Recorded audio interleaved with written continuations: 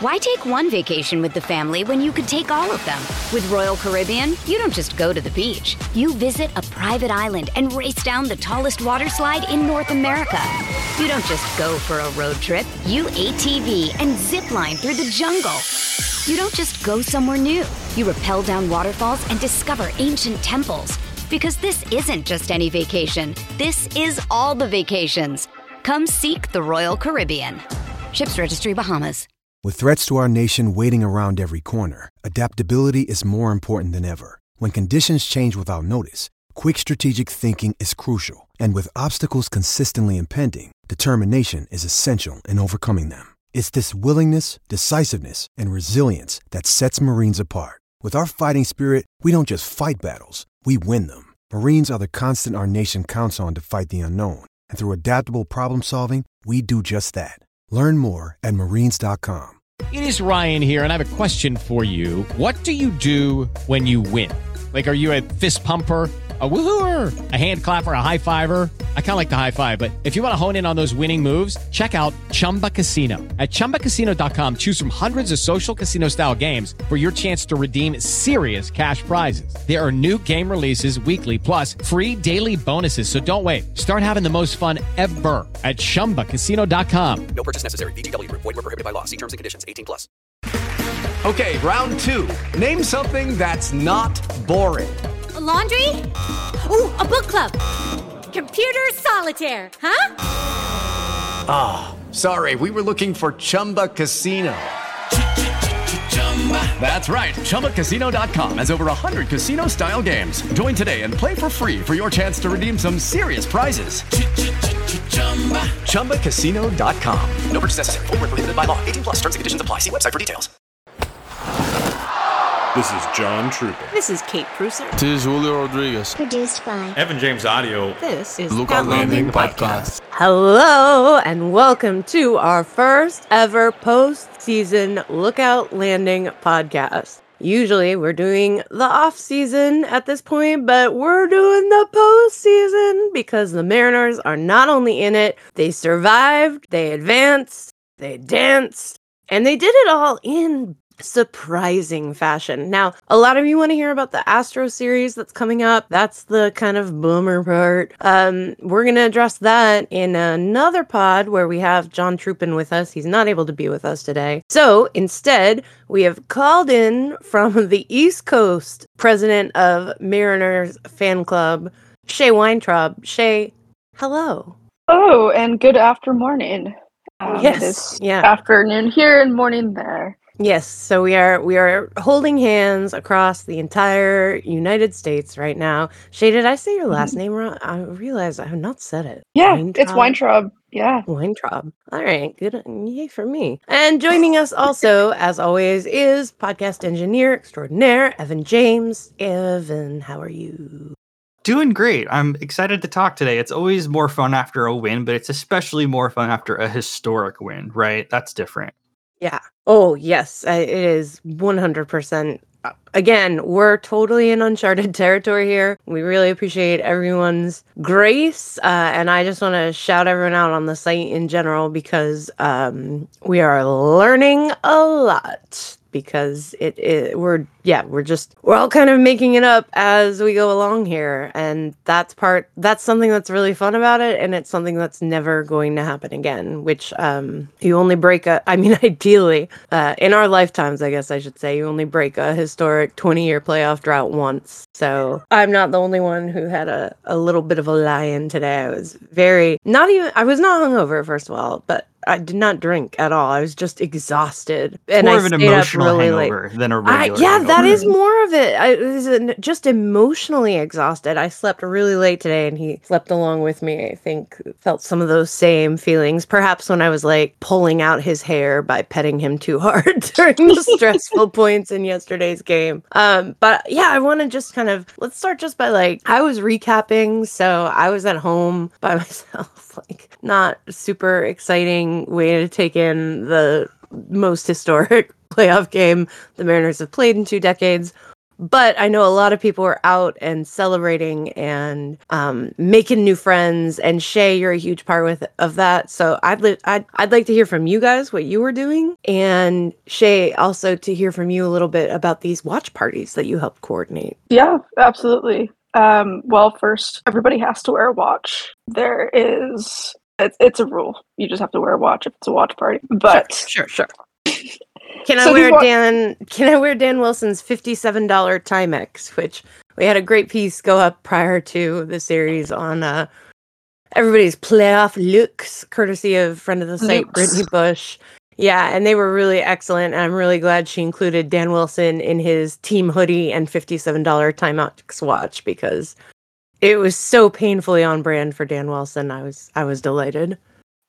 Yeah, you gotta wear a watch. A lot of people who have the nice fancy watches that give you your blood pressure, your heart rate. Yeah, those are the people that can really tell you how we're doing. But these watch parties, I did a call out for anybody. Originally, it was for anybody who was out of market that wanted to find some other Mariners fans in their area. And I've lived here in Rhode Island for 7 years now, and save for one person I went to high school with that moved near me, who I haven't seen since before the pandemic, really didn't know anybody. I have one of my really great friends. They live up in Manchester, New Hampshire with their spouse, and I was actually able to see both of them yesterday, but Providence and Manchester are pretty far apart. So I was thinking, a lot of people probably want to catch this game with somebody who can appreciate what's going on. So I did a good old Google form. Who doesn't love a Google form? And then I sent it out, and then a lot of people from the Mariners market really wanted to jump in on that as well. So then I opened that up, and when you say Mariners market, you mean people who, probably a lot of people who are listening to this podcast, people who don't necessarily live in Seattle or within easy driving distance of T-Mobile Park and couldn't make the watch parties there, but are still in the market and wanted a localized spot to kind of meet up. Yeah. So anybody who's not Seattle adjacent, and then also if anybody is in Idaho, Montana, Oregon, Alaska, right about there, they jumped in on that. So I think maybe for the division series, I might pull together another one just for people in the Mariners market, and then I'll send an email out to all the people who have already done it. But the DC one I saw, that was a huge hit. I had on Friday, I watched with a couple folks, Jacob and Sarah, shout out to them, who came with me to Lucky Enough, shout out to Lucky Enough, to watch the game, and that was really fun to catch that win in my favorite bar in Providence with a couple of Mariners fans. And as people were emailing it back and forth in the chain, it was just really cool to see all these people making plans. I'm really happy that people were able to get together and experience such a historic moment. It was really cool to see the pictures roll in from the watch party, and I know that you're probably planning to do a roundup of all those photos so we can see everybody at all their different locations. Mm-hmm. I know the DC one, I think, had 50 people at it. DC is a city of transplants, so that makes a whole lot of sense. It definitely makes sense. The Bay Area one had a pretty strong contingent as well. Our own staffer, Ezra Roberts, was there. So really, really exciting stuff. And I just want to express a lot of appreciation to you, Shay, for organizing that. I was getting the emails and I was like, I cannot keep up with this. But it was really cool to see everybody connecting and hopefully making some new friends. So yeah, stay tuned with the site if that's something that interests you. We are all about collecting people together, and hopefully the team will just feel how much everyone is behind them. I'm thinking too, there are going to be a lot of bandwagon Mariner fans appearing over this week. So and we are open to all. Yeah, and you never know who's going to show up to them. One of the people who signed up for the Boston area one was none other than Mary Lambert, the recording artist, and she did not has worked with Macklemore. Yes, great song. Oh, I've cried many times to that song, Same Love. But she, at least not to the Providence one, but she was on The Chain, and hopefully she'll be able to catch a game with some other Mariners fans out here in the Boston area. Extremely cool, and it kind of gives you an indication of like how faithful this fan base has been over this extremely long period. Extremely long period. Like, I know a lot of it is you're born into it. You kind of don't have a choice if you're from this area. I mean, you can just be like, nope, forget it, I'm a Yankees fan. And I'm sure people do, but I don't know any of those people, or maybe they're just embarrassed to introduce themselves to me. Like, we just don't do that out here. We support our hometown team.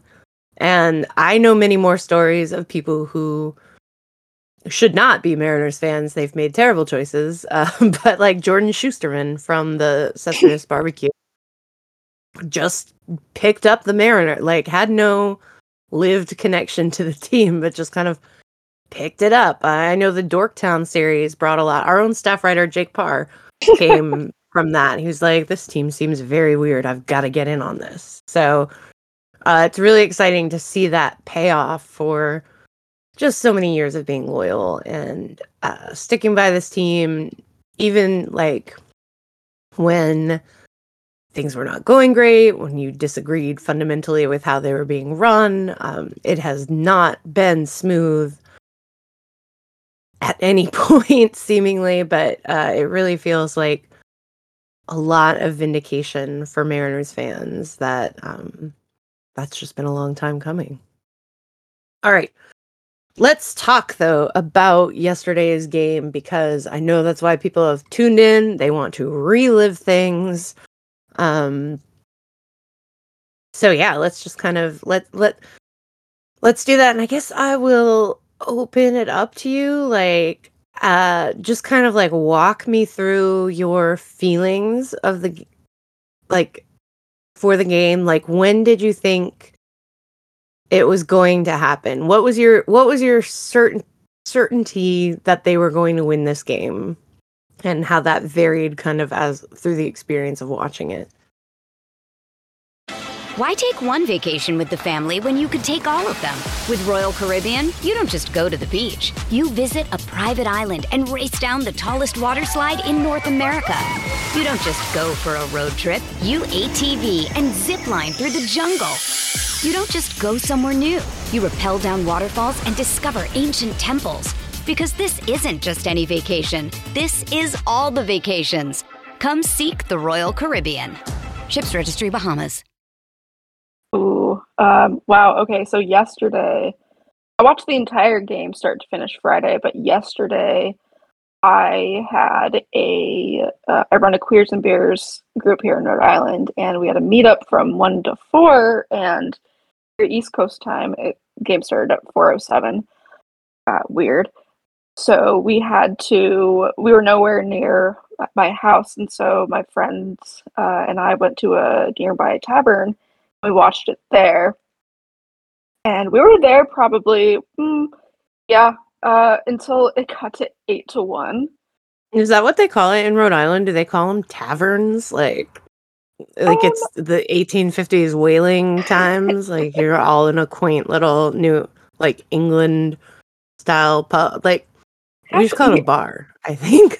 Yeah, now that not all of them, but like the old ones. Yeah, this one was Muse Tavern. Yeah, I guess so, if it's like an old kind of dealio, but this is like one of the taverns that has like the dollar bills on the walls and everything. Oh, yeah. Yeah, I feel like that earns the word tavern. Yeah. It reminded me of the place that is near, I think, Port Townsend, and they used to have all those dollar bills on the wall, like IDs, and then they took it down. But anyway, so we are at this tavern, we're at Muse Tavern, and we watched until it was about 8-1, and it didn't feel good.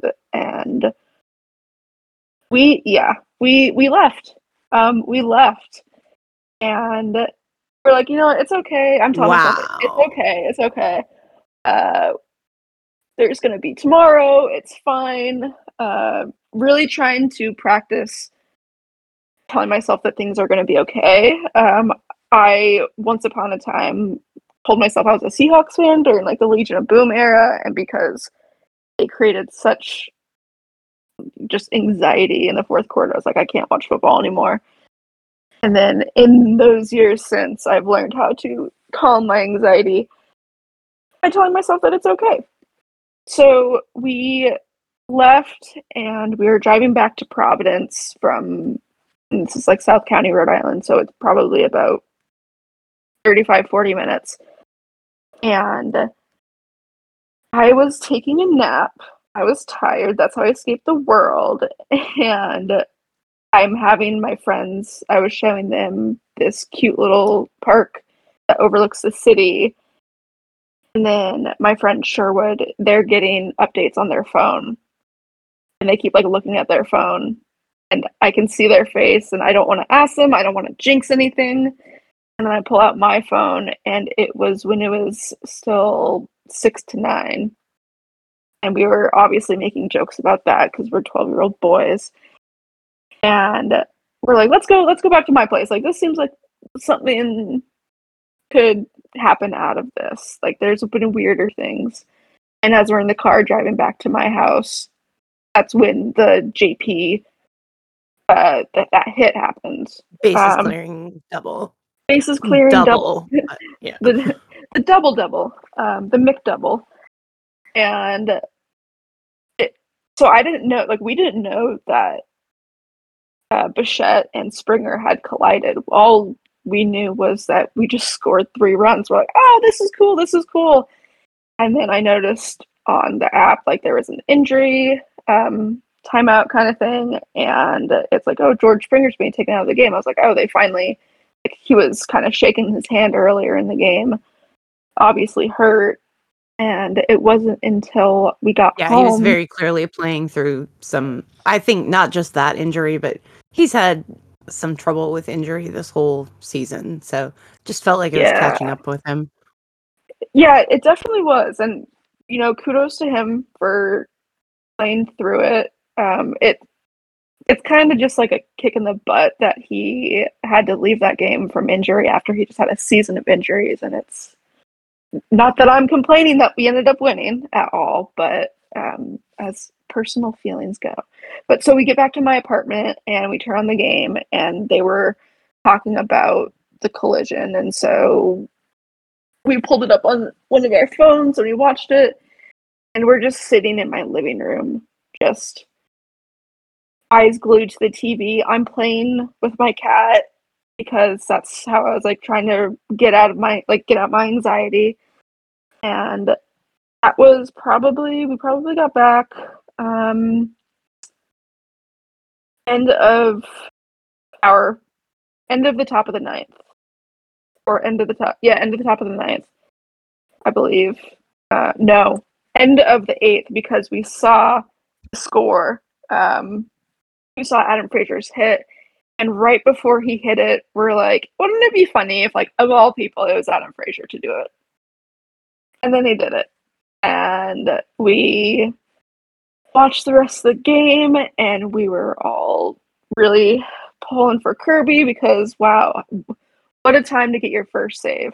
Makes sense, but there was a lot of pride for George in this household that he did that, and I fell to my knees. My cat got a little scared, and it was beautiful. Then my friends, they had to drive back up home to Manchester, but they stayed for about an hour after because they're both like, we're too jacked up to drive right now. And so it was an experience, not watching the whole game. I'm hearing that it was 8 to 1. You were like, well, that's probably it. Like, yeah, good try. Get him again tomorrow. That was, yeah. That's that definitely is. Again, I had to recap, so there was no walking away from the game, but no. if I had been able to, I might have, not walked away, but maybe like it was picked up something. Yeah, I was trying to, do whatever math I can do as somebody who studies history in my head, and thinking, okay, what chances are we going to take if we let Robbie finish, his time in the game, and then bring in Munoz, and we don't want to burn through the bullpen, and then end up losing, and then tomorrow have to go in with, no arms. And so I'm thinking maybe they'll just they won't throw in all of their tricks today. And then if they would have played today, that's when they would have gambled. They would have gambled. Yeah. I was really interested in the bullpen management in this game, and I think that's something that we can talk about, because when I saw them go up 4-0, I was like, well, that's probably it. Like, given how our offense has been hitting lately, it just hasn't been firing on all cylinders. Guys are still kind of working through injury, things like that. I was not super confident, and then Kevin Gausman throws that splitter, and they're awful against the splitter. Like, we've seen them just whiff and whiff and whiff against Ohtani, and Gausman is not the pitcher. Ohtani is, but it was a very similar, kind of plus velocity. Then he'd mix in the splitter. They knew it was coming. It was one of those, there must be no worse feeling as a hitter than being like, ugh, I know what's coming. It's 2 pitches. It's one or the other, and still not have a chance, and you saw like Cal was definitely guessing in his first at bat. He did work a walk. His second at bat, I think he struck out looking, where again, it was guessing. You could tell they'd done a lot to prepare, but it just wasn't having results in the box. So yeah, I was pretty doubtful at that point, and I was like, well, what do you do now? Like, do you go to Kirby or Gilbert as a bulk guy? But I didn't want to do that because at this point I'm thinking we're playing for game 3. So let's use the back end of the bullpen arms, see who can give us some innings and just get to tomorrow and fight again. Their rotation, Blue Jays rotation, takes a big step off. I think Ross Stripling is not a cookie by any sense, but he's not Kirby or Gilbert. So I felt good about that, even while I was feeling bad about the game. Yeah. How about you, Evan? What did you think of that specifically, or just well, generally about the game? where was your sense that we were going to win this game? When was it at its lowest and highest points? I don't know why. I thought we were going to win the game. I actually called it in the Slack. I said Mariners in 2 before the first game. And I meant it. I didn't really have a specific reason, but I liked how we looked against Toronto earlier in the season. We had a really good year against them, generally speaking. I like the way our pitching stacks up against their lineup. And you saw that with Luis Castillo and Munoz in day 1. When our pitching is on, that's what it should look like when we face a lineup like that. They should mow through them. And they did. And that was exactly what I expected to see. What's wild about yesterday is that, and I again said this in the Slack, I think that was genuinely the worst pitching performance our bullpen has put up in months, if not all year. No one could throw a strike yesterday for most of the game. And it really, how should I say this? When I was watching the very end of the game, my whole family was there, and my sister turned and she asked me, so what are you going to talk about on the podcast? Because I wasn't sure if we were going to do one yesterday or today. And I said that it took every inch and every last drop of talent from this team to pull that off. Down to the last fingernail, just everything. Yes. And we went through the entire bullpen. We had George Kirby come out and throw a gutsy, nearly 30-pitch 9th inning. And the scoring in general started very inconspicuously with a Jared RBI sac fly, I believe, and then a walk with the bases loaded. So the Mariners got scoring the way they often do, which is without actual hits. And how did I know they were going to win? I don't know. There's been some weird magic around this team for a while. I think you saw that when they clinched the playoffs with Cal's insane legendary walk-off home run. I think you saw that again with Cal's and Adam Frazier being the heroes. Adam Frazier got to be the hero. Like, what? We've been waiting all year for Adam Frazier to be the hero, and here he is. Like, he showed up. It's acquisition wild. pays off. It's funny how a playoff win is like the win with Castillo yesterday. It was like, okay, I don't care. Like, I wish Noelvi Marte and Edwin Arroyo all the best in their careers. They can go become Hall of Famers for all I care. Like, I will always say that's a good trade. It was worth it just for that game. Just for one game, it was worth it. No question. And the Adam Frazier acquisition has been a sore point all season long, but it looked great in that moment. Mm-hmm. Also, though, Evan, I want to know like where I can find the number of this Eternal Sunshine of the Spotless Mind machine that you have gotten hooked up to forget the bullpen meltdown against the Royals. I do not think yesterday was our worst pitch. And I mean, it was not the worst pitching performance. It was a poor starter performance. Ray was not sharp, not good. And then it was Paul Sewald, of all people, but all four of those runs are on Sewald. Like, Matt Festa kind of held them at bay. Penn Murphy, again, from the back end of the bullpen. Those guys came out and gutted through. Munoz, I think, was very fatigued, gutted through his inning. They were none of them particularly sharp, but they were all effective enough. Like you said, like they needed every fingernail, they were not efficient with their pitches necessarily. They were definitely not dominating the zone, but they found ways to get out. Did I forget anyone? It was what it felt like to me, and I'm actually looking at the box score. Castillo. Let's also talk about how Castillo hit Whit Merrifield in the head. Oh, see, that's kind of what I'm talking about. It was weird. Which again, but the difference was that didn't snowball. Like you had in the Royals game where it was like, it was just Brash just melted down. Oh, Brash! We need to talk about Brash too. Like, no, Castillo threw that bad pitch. The energy in the stadium's cranked. Everybody's angry. Merrifield's angry. Everyone's mad. And Castillo calmed down after that, and he got the out he needed to get to end the inning and, like, tidy up Sewald's mess. So, and then you have Matt Brash, who we have seen he's either on or he's not on. And we've seen him have those meltdowns. He's getting on the mound in his home country, in the stadium, for facing the team he grew up rooting for, with his friends and family in attendance, making his first appearance as a pro on that mound.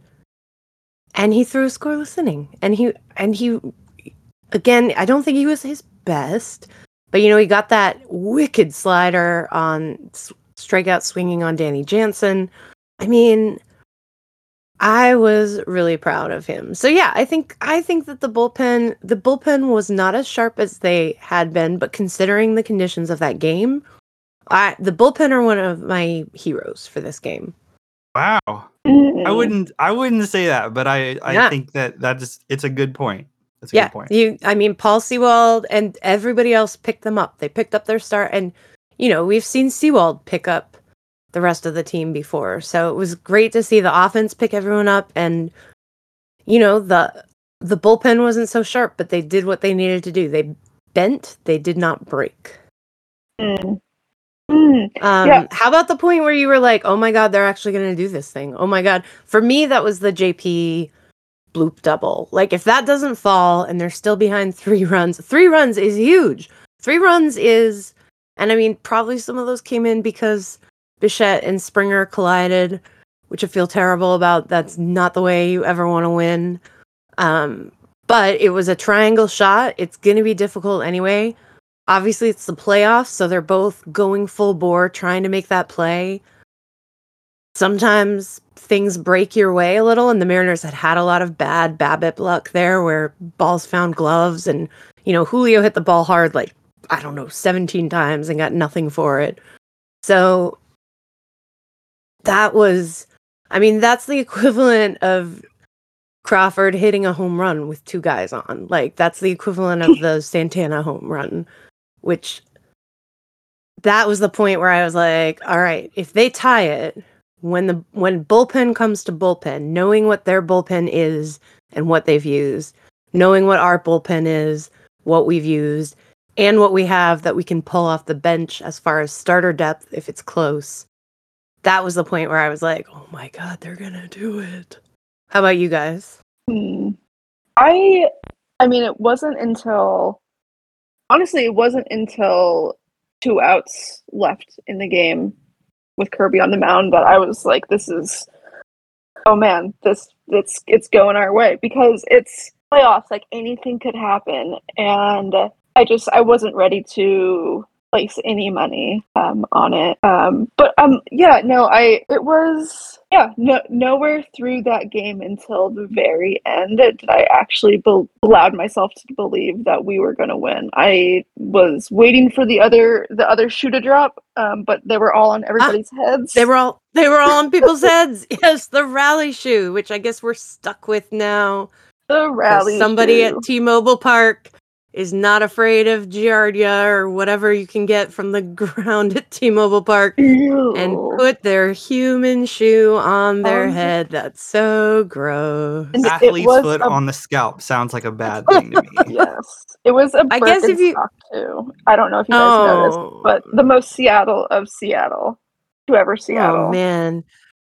I mean, I guess there's like a cottage industry to be made in developing some kind of a headband that has like a platform to set the shoe on, right? Like some kind of securing device, maybe like clips or something that'll hold it up there. But also, like, for me, anything that has touched the ground, touching my precious head of hair, absolute non-starter. I did notice that a lot of people had hats on, and then the shoes were sitting on top of the hats. And I feel like that's acceptable because you can take the hat off and clean it. I do not love the idea of turning myself upside down like a toothbrush and scrubbing the top of my head against the floor at T-Mobile. That's gross. But hey, it worked. So I'm not. Thank you for your service, everyone who did the rally shoe. You think Evan, how about you? Like, what? Oh, sorry. Oh, I was going to say, do you think that the guy who it started with, the Birkenstock guy, do you think he was wearing socks with his Birkenstocks so his feet weren't touching the ground, or do you think he was free-footing it? Is there any way to be in Birkenstocks other than free-footing it? Socks? Oh, no, I don't know. I wore my Birks and socks to the store today. I don't know, but that still does not solve to me the problem of rubbing your head on the ground at T-Mobile, because again... Yeah, and psychologically, I can't wrap my head around walking on the T-Mobile concrete barefoot. I just, I can't do that. No. I mean, people be nasty. They don't clean up after themselves. This is just a public service address. Like, people at T-Mobile are not there to clean up after you. Carry in, carry out. Take your concessions trash out to the trash. Nothing is a pet peeve for me more than watching people get up and, leave their trash behind. No. Those people are there to, clean up your spilled popcorn, which I cannot eat popcorn without spilling it. It's fine. They're there to find your keys if you lost them. They're not there to clean up. They're not your mom's. Take your own crash out. Anyway, Evan, how about you? What was the turning point for you when you realized, oh my gosh, they're gonna win this? What was the fulcrum? Yeah, you're right. Where was the belief? Yeah, it was the JP double. Not because I think the Santana home run gave the team a very much needed lift because it felt like it was slipping away, and once again, he continues to just be unreasonably clutch. He's almost only clutch. He can only deliver like that when the moment is that big. But hey, we'll take it. But yeah, Crawford's double in the 8th inning really just was like twisting the knife. And it also was that kind of weird magic the Mariners have coming to fruition, because there have been so many moments in these games that have defined the season where it's like they really could have, and a different version of the team would have lost, either because they were down and wouldn't have come back, or because they would have blown some kind of lead. But they have that magic, and they did it. And I always felt like they would. I don't know why. When the Mariners are down 8-1, I of all people will check out mentally. But I felt like anything was possible the way that they played. And they sure made me look right in that sense, because they're something else, man. They're a really special team, a really, really special Mariners team. And I think I asked the question on Twitter, is this the greatest Mariners team of all time? And most people said no. I think that this team is special in a way that very few others are. And I think that 2001, obviously the most wins in all of history, is going to stand tall, but I'd put this team right there, maybe behind that, but in front of the 95 and 97 teams, which were good in their own ways, but were more like plucky underdogs than this team has been. This team was supposed to be good, and they've lived up to it. And that's really the legacy we've struggled to live up to, right? Is the Mariners failing expectations. And this year they have surpassed them wildly. So yeah, feeling real good about that. I want to say too that, like, with Kirby coming in, I just did not have any fear about that. I did think he was going to get out of it. Well, first of all, because it's the 9th inning, and now suddenly you're seeing a guy who's got like a 3 or 4 pitch mix. But also, like, Kirby is low key, I think, because he comes off and he's like, oh, I look like Pete from Mad Men. I look like a silent film star. He's a dapper gent. He's very dapper. He's very kind of waspy. Let's be honest. He doesn't strike you in person. He's super nice too. Really nice guy. He doesn't strike you in person as maybe. Okay, round 2. Name something that's not boring. A laundry? Ooh, a book club. Computer solitaire, huh? Ah, sorry, we were looking for Chumba Casino. That's right, ChumbaCasino.com has over 100 casino-style games. Join today and play for free for your chance to redeem some serious prizes. ChumbaCasino.com. No purchase necessary. Void where prohibited by law. 18+. Terms and conditions apply. See website for details. As tough a competitor as he is, but I would put him up. Logan, we see that much more. We've seen Walter come out, and sort of a similar thing with him. I think Kirby might be even more intense than Logan in some ways, and he is just. I knew he wasn't going to let it get away from him. He's absolutely a mind of steel. It's hard because we've seen so little of him, and a lot of what we saw was like that game against Baltimore where he melted down and gave up all the home runs, or the game in spring training where he gave up a bunch of home runs. Like, he is young and he is still figuring it out, but I think that Logan Gilbert was on the radio and asked to give like one word for every pitcher in the rotation, and for Kirby it was like, oh, dog, like, as in he's got that dog in him. And the radio commenters, I think it was Brock and Salk, were really surprised. Like, oh, Kirk doesn't, they had different words that they were maybe suggesting, or, thought that might be Marco's word. And I do, like, Marco definitely has that bulldog mentality, but I think Kirby, as we kind of get to know him better, is going to earn that reputation in the eyes of like the Seattle faithful. It's going to be. I'm really excited to the flashes of personality that we get, that we're going to see revealed to us. Like, the longer he's around, the more comfortable he is, because he's still so new at all of this too.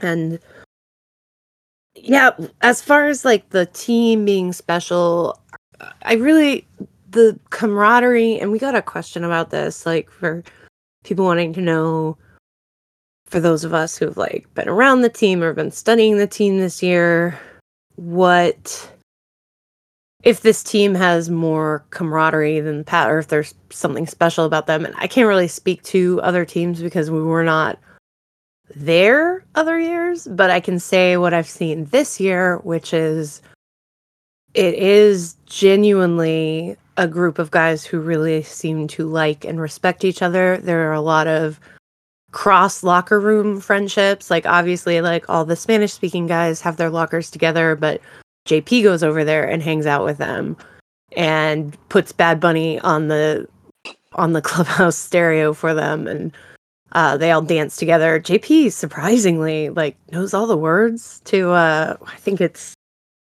what is the song? Titi me pregunto. It does not surprise me that JP Crawford knows him some Bad Bunny. Oh yeah. I mean, he's got the words down, and you know, it's just, they're very loose. They tease each other. They tease each other like brothers do, where it's teasing, but it's also loving.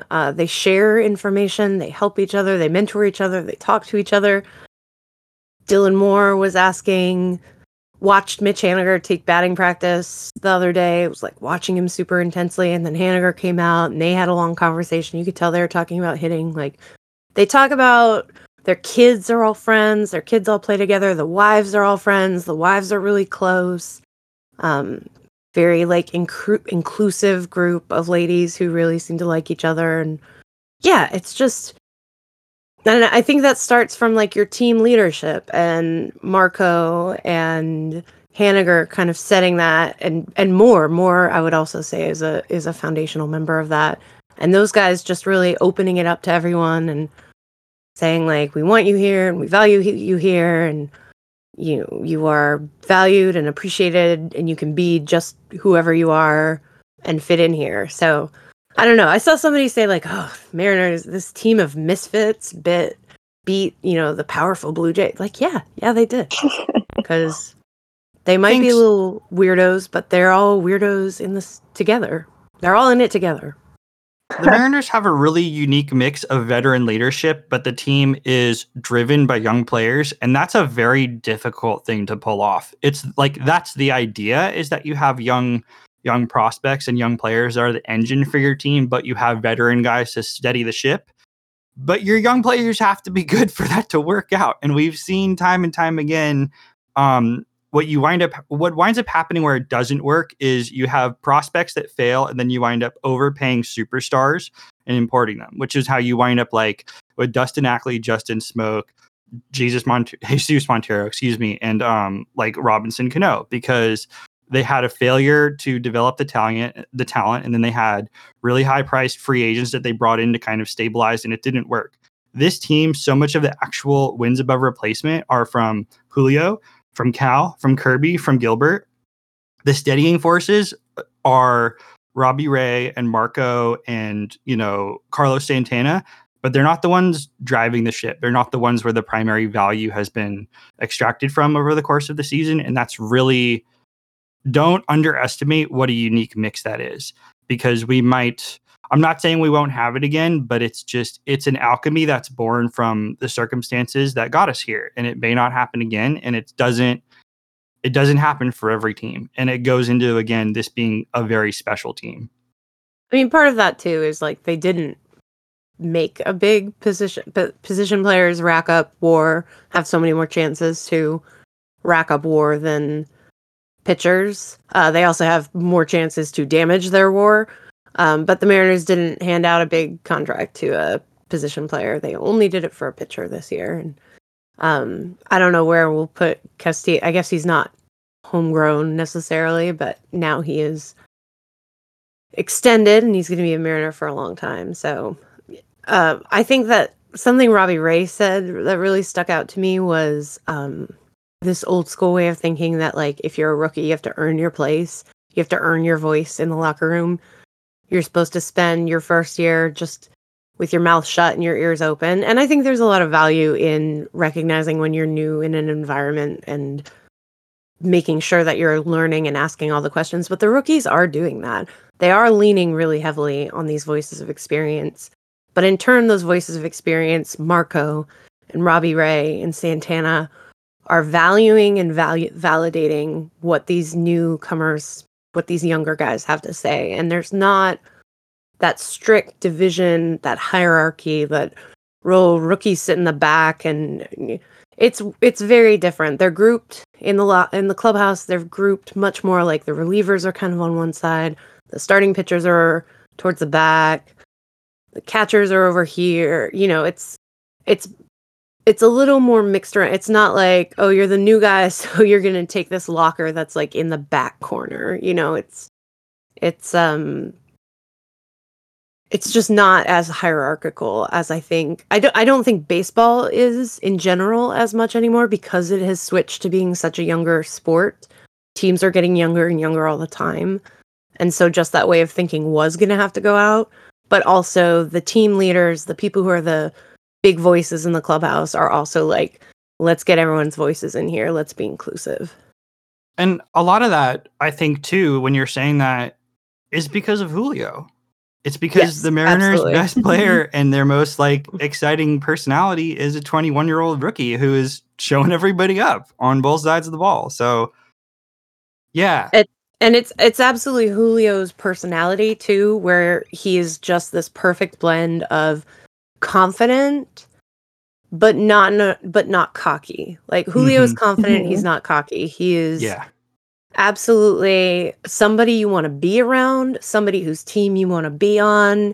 He gives so much. He just gives everybody so much love. He never acts like he's above anyone, but he's also not like obsequious. He's not like, he's not falsely, self-deprecating. He does poke fun at himself sometimes, like you say, like, oh, rookie mistake when he opened his champagne station. He takes those opportunities to poke fun at himself. When he fell and they did the outline around him. Oh, he had a ball with that. He wore the shirt with the outline of it on there, which I believe was Adam Frazier's idea to do. So yeah, it's just, and it speaks to the team culture that they have as well, that everybody feels safe being themselves. Yeah, I do have to say that there must have been somebody who gave these guys, especially the young guys, advice to, be yourself because you are going to be the best self that you are and nobody else can be you. And yeah, definitely seen like with Julio, maybe somebody told him that from like the very beginning of his career, but because he has just rolled with who he is as a person. And it's authentic, and you can tell it's authentic. And you can see, like with Cal, how at the beginning when he was first called up, he was struggling and then he had to get sent back down. And when he came back up, it seemed like he just finally accepted, like, this is who I am as a person, as a player. I'm going to embrace my struggles. I'm going to embrace my successes. And I think you can just really tell when a player knows who they are and they know their style, and when they feel respected by their team. And I think that this team does a really great job of having everybody else feel like they're equal, that they're heard, that they're listened to, and that, like, most importantly, that they're respected. Yeah, like with like the whole like rookie thing, like you have to earn your stripes. I don't get that sense from this team at all. It's like they're all major league players. They're all supposed to be here. And it works really well. They work really well as a team together. And this is like almost like a textbook example of how much team chemistry can do for you. Because you can have a roster, a lineup of superstars, and then fall, flat on your face because when it comes down to it, you don't trust the person next to you. But there has been a lot of trust building throughout this entire season, and it definitely, it paid off in a game like yesterday for sure. Yep, they were the weaker team on paper. They were not picked by anyone.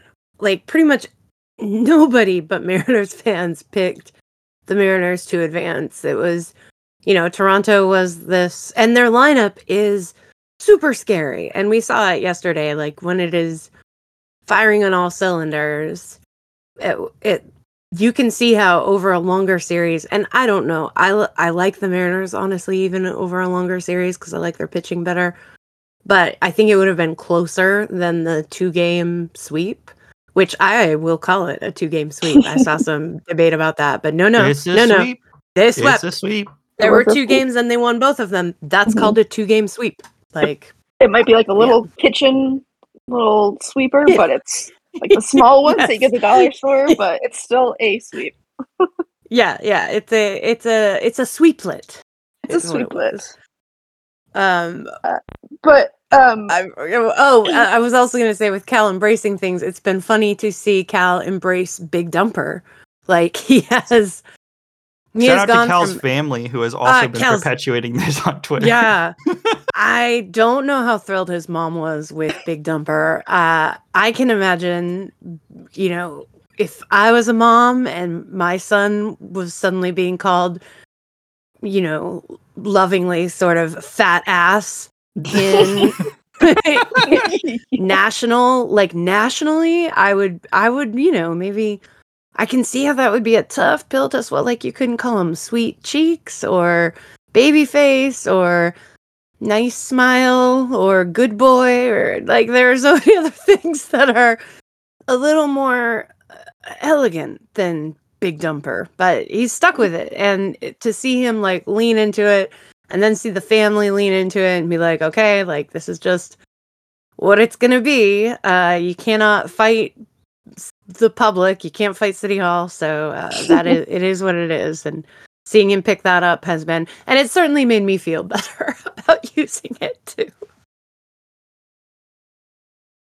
Let's talk though about series MVPs. Who is your series MVP for this 2-game sweep? Ooh, Cal. I mean, obviously I'm going to say Cal, but Evan, tell us what. I know why I say Cal, but Evan, tell us why you say Cal. Yesterday was the biggest Mariners game of the season, and Cal went 3 for 4, big hits and a walk. And he's batting 500, 556, and slugging 1,000 in the playoffs. Yeah, Cal gets it. Cal gets the MVP for those things.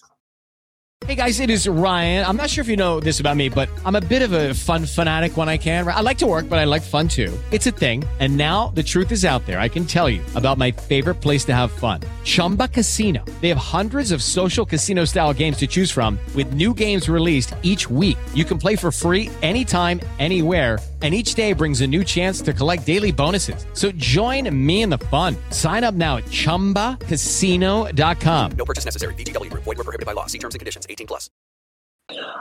I would give, and this is kind of like out of left field, I think I would give Perry Hill the MVP. Good choice. Because good choice. The infield work, like, I was watching as the Jays were just hitting it on the ground, and like, sometimes you forget that, like, even major league players can. I mean, that's what an error is. But our infield work this whole year has been superb, and I mean, if we had anybody but Perry, I don't think we would have had as good of a shot last game.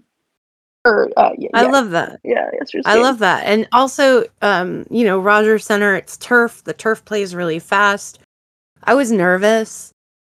Like, yeah, I'd like to shout out JP Crawford a little bit here too, because I was nervous about JP specifically on the turf. He has had a poor year defensively, more errors than we're used to seeing out of him. I think he ranks in the first percentile for defensive runs saved. Just some very un-JP like type things that have happened. And he was absolutely on his game this whole series. He was crisp. Eugenio made some great plays too. Frazier over at second. The infield defense, Ty France too. Got to shout out Ty France, who reached out for a couple throws that were maybe not totally on target. Made some good plays in foul ground. Like, that whole infield defense. And yes, Shay, that's absolutely a credit to Perry Hill, who prepares them every day, gets them out there every day, gets their mind right. And they showed up at the biggest possible moment. Mm-hmm. Yeah, they showed up. Like, that's, I mean, yesterday, I mean, the pitching yesterday wasn't, I mean, yes, like we've talked about, it wasn't the best performance of the year, but the infield, the outfield, like they did their job. Like they showed up. They did what they were supposed to do. And sometimes team sports, like it can just be one person that make the play, but when everybody else is doing their job, it makes it a whole lot easier to win. And you start that from the foundation. And I think that Perry Hill has, as we've said many, many times on the podcast, on the site, Perry Hill is a godsend, or if you don't believe in God, a dog send. He's a secret weapon. Yes. There is an article up. I did an interview, a series of interviews. I talked to Service, I talked to France, JP, Eugenio about Perry Hill and about what he does for them. And yeah, it's pretty, I like it as an article. I think it really reveals how at 70 years old he is able to be completely relevant to the game today and to his players. So I love that choice, Shay. That's a great choice. To not pick Cal, who I think is the series MVP, because, you know, catching, he's playing the most valuable defensive spot. He was solid back there. He worked with a very difficult strike zone in game one. And then, of course, there's everything he did at the plate. I would say my runner-up would be Luis Castillo, who's I don't remember a game one. I don't remember a performance like that prior to, you know, I mean, Felix. Obviously, Felix put up starts like that over and over again. He never did in a playoff game, sadly. So for me, that watching that Castillo performance, it was masterful. It was absolutely masterful pitching. For me, I knew when we acquired Castillo, we were getting a good pitcher. I don't think, and I mean, the start against the Yankees at T-Mobile, I was like, oh my gosh, like, they got an ace. That's what an ace looks like. And it was no disrespect to the various Mariners pitchers who are very good, who have followed over the years and written about. It was the best pitching performance I'd ever had a chance to witness in person, because I wasn't here for a lot of the Felix years, the prime ones. And I don't remember the Randy Johnson ones well enough. So the best pitching performance I witnessed in person where I was cognizant, and then yesterday's just topped that. Like, it was not yesterday's, but Friday's. It was, yeah, I was just like, oh my gosh, this is what absolutely ace pitching looks like. And it stands out to me even more when you see what that lineup is able to do when they're not completely being shut down by just star caliber pitching. It's super exciting. And he basically, Cal Raleigh, obviously the home run, huge. He basically single-handedly won that game. Just his durability, his ability to just kind of keep going out there, mowing down guys, getting outs efficiently. It was fabulous. Cry about it, Yankees. I mean, there was so much talk about them giving up too much, and the Yankees fans being like, oh, the Mariners, you know, and granted, I understand from the Yankees' point of view, they didn't want to get it. They didn't want to pay the price, but the Reds were in the position where they needed to get something for him. So they were going to take the best bet. And I think the Yankees were overconfident that they were going to have the best package because they're the Yankees, and they were going to offer like one of these highly regarded shortstop prospects and feel like that was going to be enough because they were the Yankees. And they made all these moves setting up to get Castillo. They traded away Jordan Montgomery. Like, why? Yeah, they did. And then they were like mad that the Mariners blew them out of the water with that trade with the trade. And like, No, you don't get to be mad about that. The Mariners are willing to give up something that you weren't. And a huge part of that is because they were in this position of wanting to go for it, needing to go for it, needing to do something to break this drought. And so they did. And, too bad, so sad for you. That was the kind of like baller gutsy move. I had been kind of wavering on the Mariners season so far. I was frustrated by the acquisition of Frazier, which wasn't doing a lot for him. Winker wasn't doing and did not do a ton for them. It's like, it feels like we're doing these half measures. That was not a half measure. That was pushing the chips all in, and it paid off just tremendously. And